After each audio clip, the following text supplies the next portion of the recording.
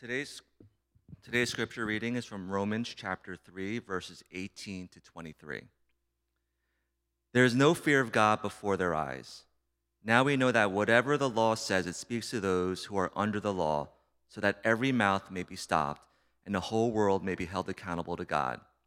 For by works of the law, no human being will be justified in his sight, since through the law comes knowledge of sin. But now the righteousness of God has been manifested apart from the law, although the law and the prophets bear witness to it, the righteousness of God through faith in Jesus Christ for all who believe. For there is no distinction, for all have sinned and fall short of the glory of God. This is the reading of God's word.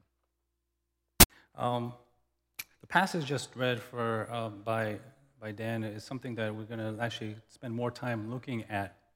But I want to actually read to you in the same book, in the book of Romans, something that's a little more basic that I think I need to spend time with before we actually get into more deeply that passage that was just read. And that's from Romans chapter 1. So from the very beginning. And this is what Paul says in the very beginning of his letter to the Romans. He says this, verse 18, "For the wrath of God is revealed from heaven against all ungodliness and unrighteousness of men, who by their unrighteousness suppress the truth. For what may be known about God is plain to them, because God has shown it to them. For his invisible attributes, namely his eternal power and divine nature, have been clearly perceived ever since the creation of the world in the things that have been made, so they are without excuse. For although they knew God, they did not honor him as God or gave thanks to him, but they became futile in their thinking, and their foolish hearts were darkened."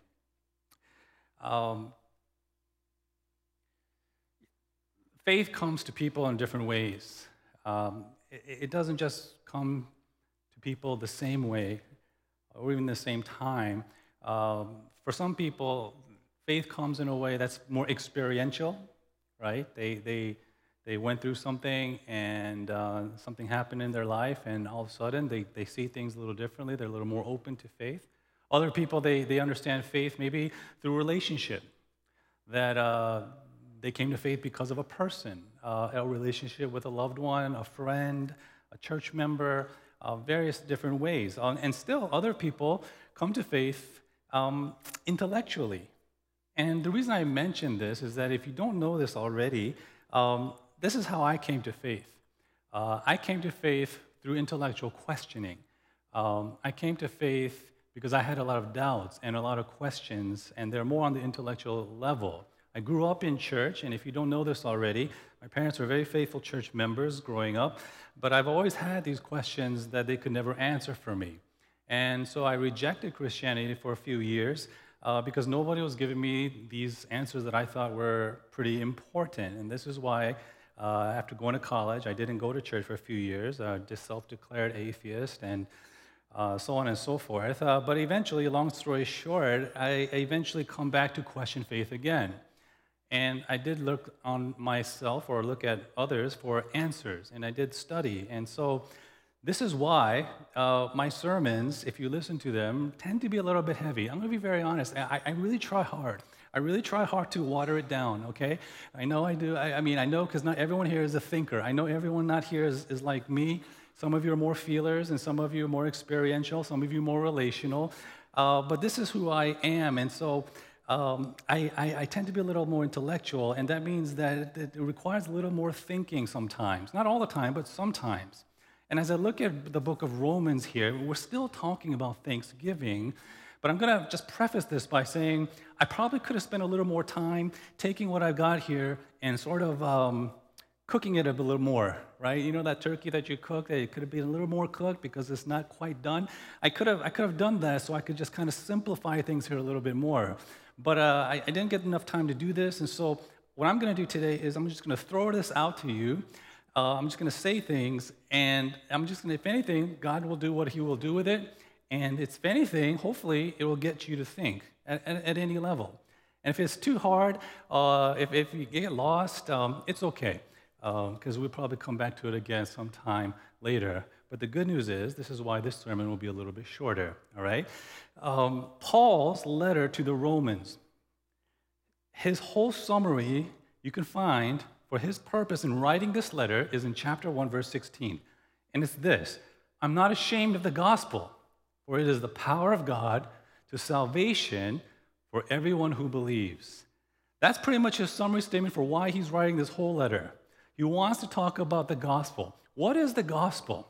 Literally, it means good news, that there's something good that he wants to share. But what Paul does in the beginning of Romans, not even just chapter 3, which was just read, but also the beginning of chapter 1, what Paul does is, before he gets to the good news, he describes or explains the bad news. In fact, all the way from chapter 1 through chapter 3, this is what he does. It's pretty heavy. It's pretty serious. Paul is a lawyer of his day. He's a Pharisee. They're lawyers of their day.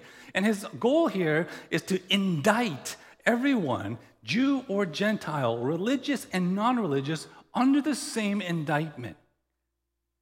Paul's idea here is that to appreciate good news, right? To appreciate how good it is, he wants you first to understand the bad news, how bad it is. And this is why in chapters 1, 2, and 3 of Romans, he talks so much about this idea called sin. Sin. That word sin now has become less and less of a word used today.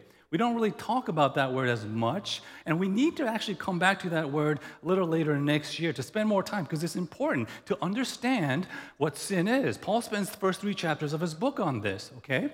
But I'm not here to talk necessarily about sin per se, but how it relates to giving thanks.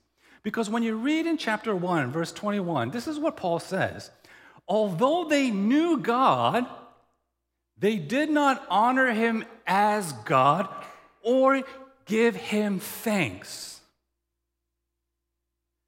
So for Paul, at the very beginning of his letter, his indictment against this church and people in the world, Jew, Gentile, religious, non-religious, is that because of sin, one of the results of sin is that they do not honor him as God or give him thanks.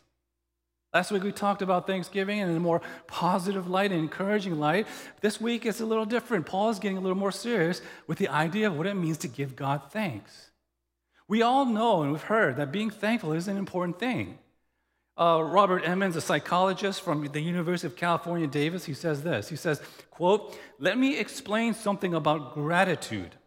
We all begin life dependent on others. And most of us, end of life, we are dependent on others. And if we are lucky, in between, we have roughly 60 years or so of unacknowledged dependency. The human condition is such that throughout life, not just at the beginning and the end, but throughout life, we are profoundly dependent on other people. Gratitude is the truest approach to life. We did not create or fashion ourselves. We did not birth ourselves. Life is about giving and receiving and repaying. We are receptive beings, dependent on the help of others, on their gifts and their kindness," end quote. Emmons, a psychologist, is not a Christian.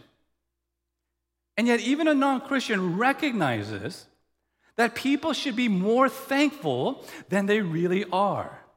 And the question that I want to ask us this morning or this afternoon is this: why is it then that we seem to be more thankful on Thanksgiving and the holidays? Why isn't it that we are more thankful throughout the whole year, all the time? Why is it that I have a hard time just being and feeling thankful? And if I were to ask many of you why that might be, many of us probably could come up with part of the answer. We might say, well, because look at the world that we live in. Look at the life that I'm living and the things that I have to go through. There's just too much suffering, too much evil, too much things going wrong just to be thankful all the time. Because things in the world aren't the way that they should be. And to that, I would respond this. I would agree. In fact, I think the Bible would agree. Paul would agree. We live on a planet where things can really be just messed up, where things in life don't go well all the time, where things can be very hard and very difficult, and where things are just not the way that they should be. You know, one of my things, and I know I'm a pastor, but I do this and I confess this, but sometimes when I'm driving and there's a guy that cuts me off, it kind of triggers me a little bit. So what I do is I drive to the side, speed up to him, and pass him. And as I pass him, I stare at him and shake my head. And then I go in front of him. You know why? Because that's not what he should do. That's not how it should be. You don't just cut people off on the street. This is what I feel. We feel this all the time, these things, every day. Cornelius Plantinga wrote a book. He's a philosopher and Christian who wrote a book called Not the Way It's Supposed to Be, a breviary of sin. And in it, he talks about this lawyer who has to drive through the bad part of town, and his car breaks down, so he has to call a tow truck, and the tow truck comes, and this big burly tow truck guy comes in to really help the guy. But in between, this gang comes in and starts harassing the lawyer in the car waiting for the tow truck, and they're trying to extort money from him. So the tow truck man comes in, and he's a big guy, so he grabs the leader of the gang, pulls him aside, and this is what he says in the book. He says, quote, man, this world isn't supposed to work like this. Maybe you don't know that, but this isn't the way it's supposed to be. I'm supposed to be able to do my job without asking you. And that dude is supposed to be able to wait in his car without you trying to rip him off. Everything's supposed to be different than what it is here. End quote. Not the way it's supposed to be. We feel this all the time. How do we give thanks? But here's the question, I think, getting to what Paul's trying to say here from chapter 1. If it's not the way it should be, if it's not the way it's supposed to be, where do you get the idea? Where do you get the idea of what it should be? Where do you get the idea of what it's supposed to be? Think about this.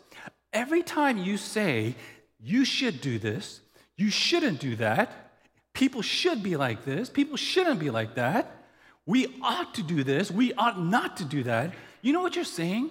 You are promoting a moral imperative. You are saying, this is the right way. That's not the right way.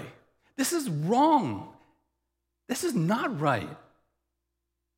This is what we're doing when we say things like this all the time. But the irony of this idea or this thinking is this. We used to live in a culture in this country that wanted to say that there is no such thing as a wrong way or a right way. That everyone has an idea, everyone has an opinion, and we should just accept everyone's idea. Why? Because there's no such thing as an absolute supposed to be or should be or not supposed to be. To each his own. But today, maybe in the last 5 years in this country, did you notice this country, the place we live, has never been more divided than now? Why? Because people today feel so strongly about what should or shouldn't be, what is right and what is wrong. You name any subject, politics, social issues, views on race, gender, abortion, the Israeli-Palestinian conflict. Every situation, we think, we feel, we're emotional, we get angry. This is the right way. That's the wrong way. This is what it should be. That's what it shouldn't be. But the question that Paul wants to ask is this. Based on what? According to who? What authority? What kind of authority do you get to say that this is the way things should be or shouldn't be? What kind of authority, based on what do you get to think that this is the right way or that's the wrong way and carry any real weight? In other words, let me put it this way. Why should I listen to you if you tell me that what I'm saying is wrong? And the answer might be for many people. You talk to our young people, it's simply this. The answer is, well, it's because it's our culture. And in our culture, this is the way people think. And we are more advanced than previous cultures, and we are more grown and more enlightened. And so now this is what we all obviously know. That's now our culture. We are woke, they might say, right? But cultures always change. One thing could be right one day, next minute it changes, it could be wrong. Other people say, well, we can say these things because it's society, and to make society work, people agree that what's best for all of society is what we need to say, this is right and this is wrong. But society is just people. You talk to your kids, how do you know what is right and wrong? How do you know what the way things should be? How do you know how you should think? Social media?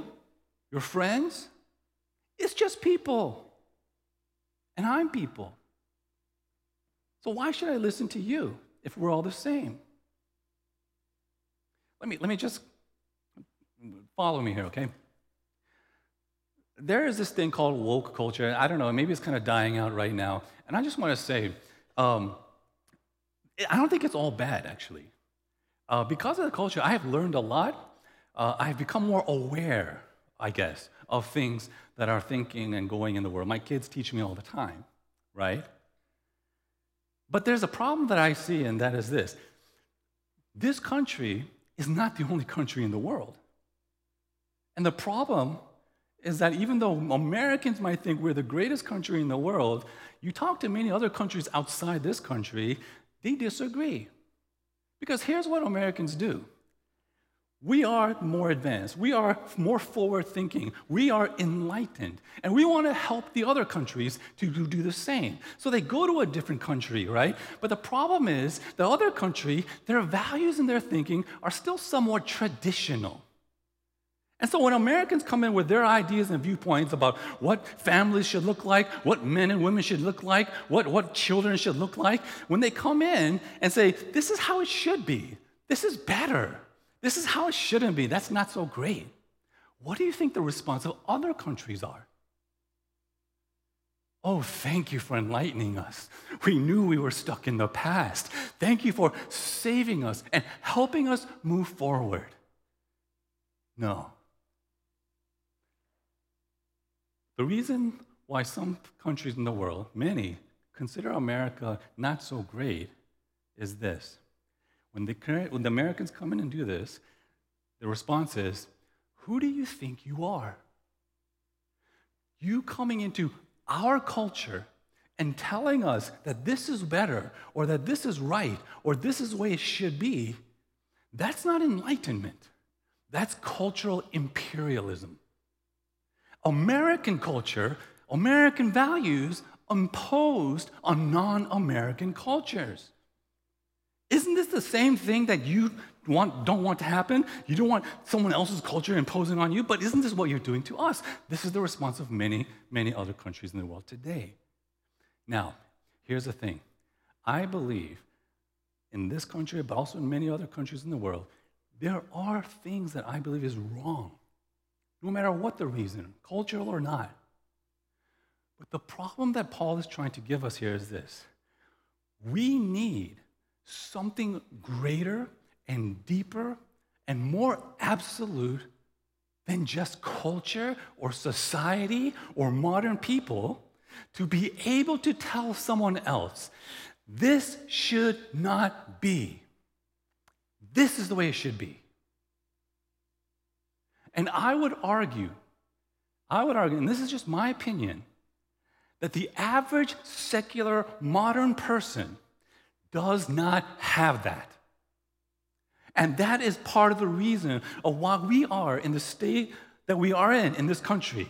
Because it's now people versus people, culture versus culture, country versus country, fighting, arguing, bickering for the right to say, this is how it should be.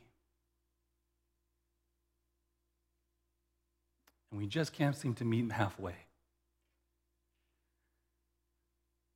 You come to the Bible and you say, I've got an alternative solution. Romans chapter 1, Paul says, God. God, who is the creator.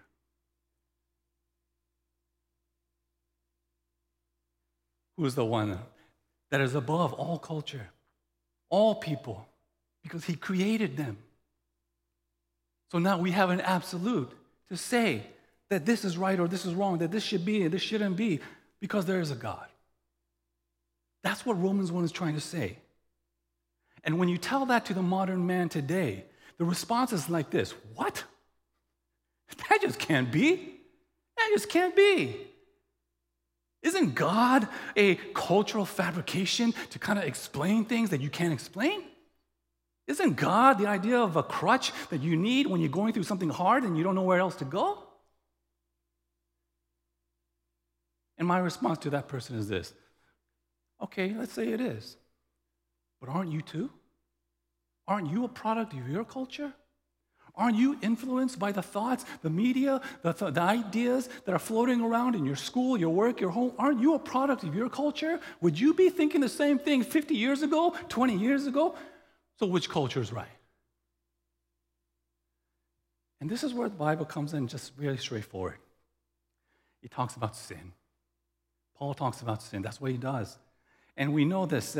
He says in Romans 1, 2, 3, he says basically sin affects. Sin affects each and every one of us eternally. Each one of us, we begin life separated from this idea of God. We don't have a relationship with him. We don't trust him. We don't even like the idea of God. That's what Paul's trying to say in Romans 1, 2, and 3. But not only does it affect people, Paul says it affects our environment. It affects the external order of the world. The reason why things seem always broken is because of sin. That's his explanation. That's his worldview. And what Paul says in Romans chapter 1, from the very beginning, is that sin, that idea of sin, has a direct effect on our ability and inclination to be thankful. Paul describes it this way. Verse 21 of chapter 1, although they knew God, he's saying this: you know there's a right and wrong. You know there's a thing called justice. You know there's a thing called equity. You know there's dignity. You know there's human rights. You know there's meaning and purpose and significance. You know there's such a thing called beauty and love. That is not just a figment of my imagination. That is not just a process of my biology. That is not just created by a cultural, milieu or wherever we live. You know these things exist. Why? Because you were created in the image of God, who is a God of justice, who is a God of equity, who is a God of meaning and purpose and dignity and beauty and love. And you were created in this image. And this is why people all across the world cannot get rid of these ideas. And yet Paul says in Romans 1, yet they neither glorified God or gave thanks. What is sin? What is sin?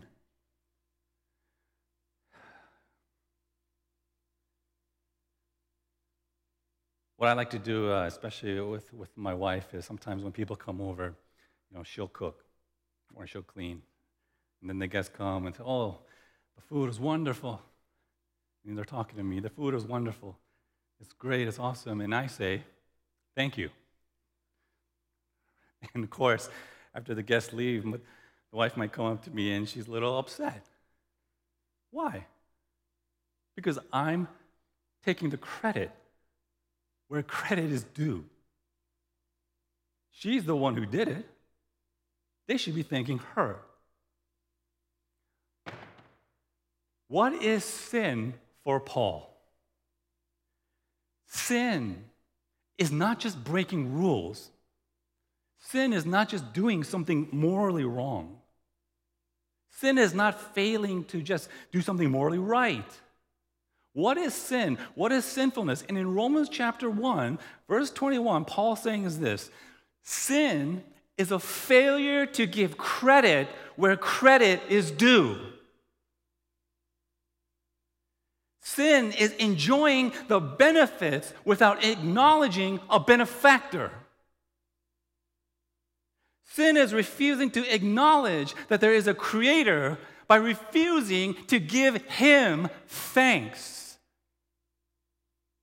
And this is why I think at core, this is why I think Paul says the reason we're so unthankful and it's so hard to be all the time is because like we know what we should do, but we just don't. We know we should be more thankful, but oftentimes we aren't. And Paul says that's because of sin. Robert Emmons, in his book, Thanks, How Practicing Gratitude Can Make You Happier, describes it this way. Again, not a Christian, but he said it this way. He says, real thankfulness involves three things, three B's. There's a benefit, something good.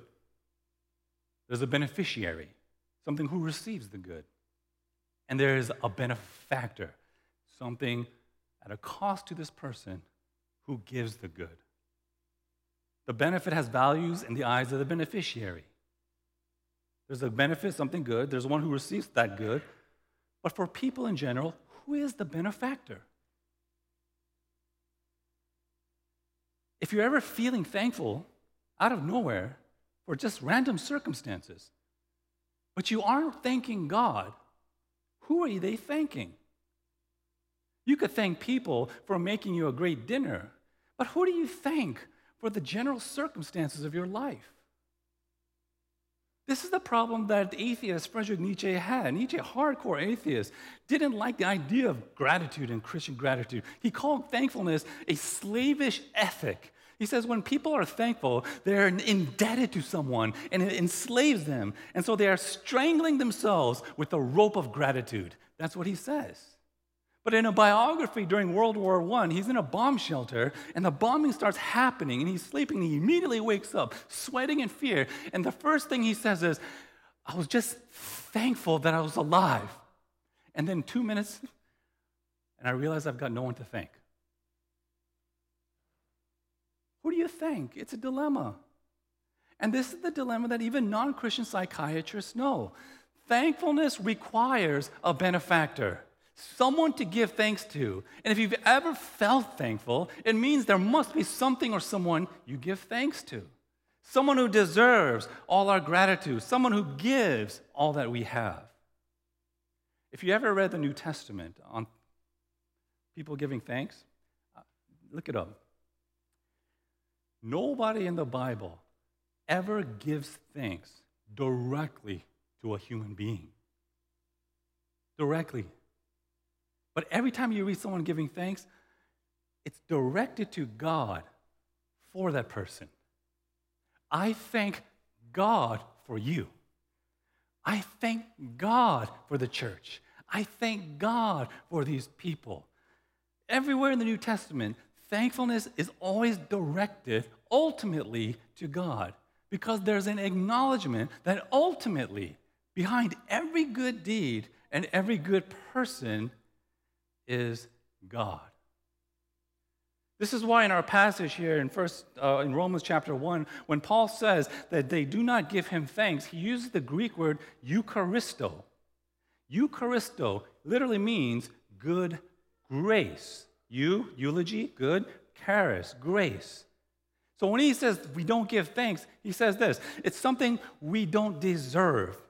That every time we say thank you, you're saying, I don't deserve this. In fact, I might deserve the opposite. It means that whatever you're giving thanks for, he did it, he gave it, he made it happen, and the point is, you didn't. And that's humbling. Christian thanksgiving is not some nebulous thanks fired off into space, but Paul says it's thanks given directly to God. And it says, I don't deserve this. God deserves all the thanks. And this is what Paul in Romans 1 is trying to say. This is what Paul is saying is the problem with humanity, that what people in their sinfulness fail to do, in fact, refuse to do, rather than acknowledge and thank a creator, they thank created things and they acknowledge things made by man.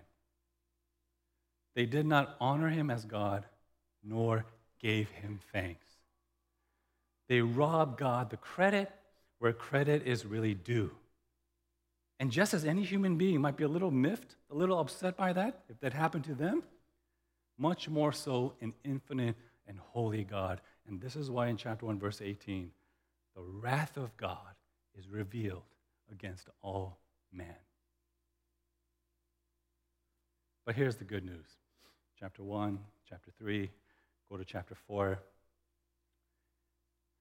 There's a beneficiary. Paul says it's you. There's a benefactor. Paul says that's God. And at a great cost to himself, there's a benefit. Not just God as your creator, but now your redeemer. He gives you his son, Jesus Christ. And Paul says, you've been redeemed. You've been saved for what? To give thanks. You've been saved to be thankful. Romans 1, you're sinful, no thanks. Romans 4 and 5 and 6 and following, Jesus Christ comes, the benefit, now you are to be thankful. To give thanks, not just once in a while, but to give thanks always.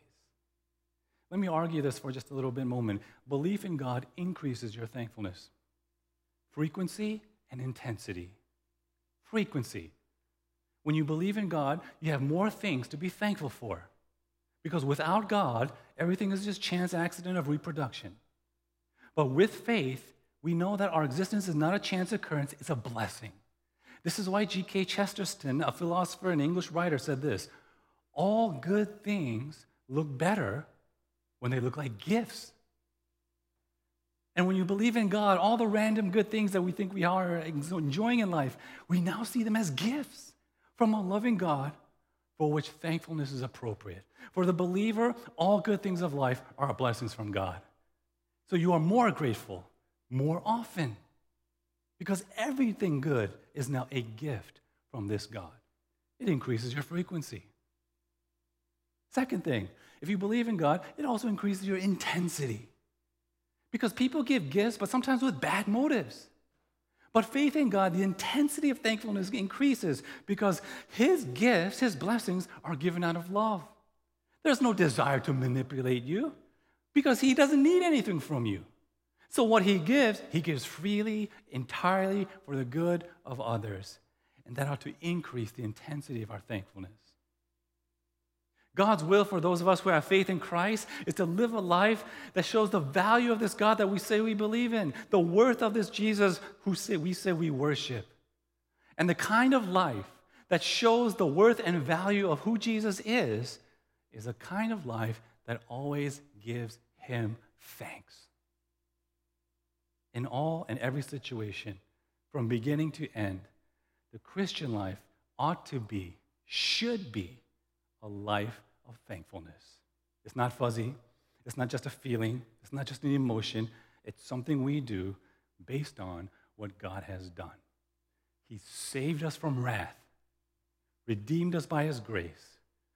He created us, but recreated us to give thanks because we recognize every good thing now comes from him, and everything from him is a blessing. Friends, let me wrap this up. Thanksgiving is a great time to remember to be thankful, but it shouldn't be the only time to be thankful. We have every reason to honor him and acknowledge him and give him thanks throughout the year. This is why we praise and we worship him. We can sing like the song, 1,000 years, 1,000 tongues are not enough to sing his praise. I can do this now because I thank and I praise the one who made an end to all my sin. Let's pray.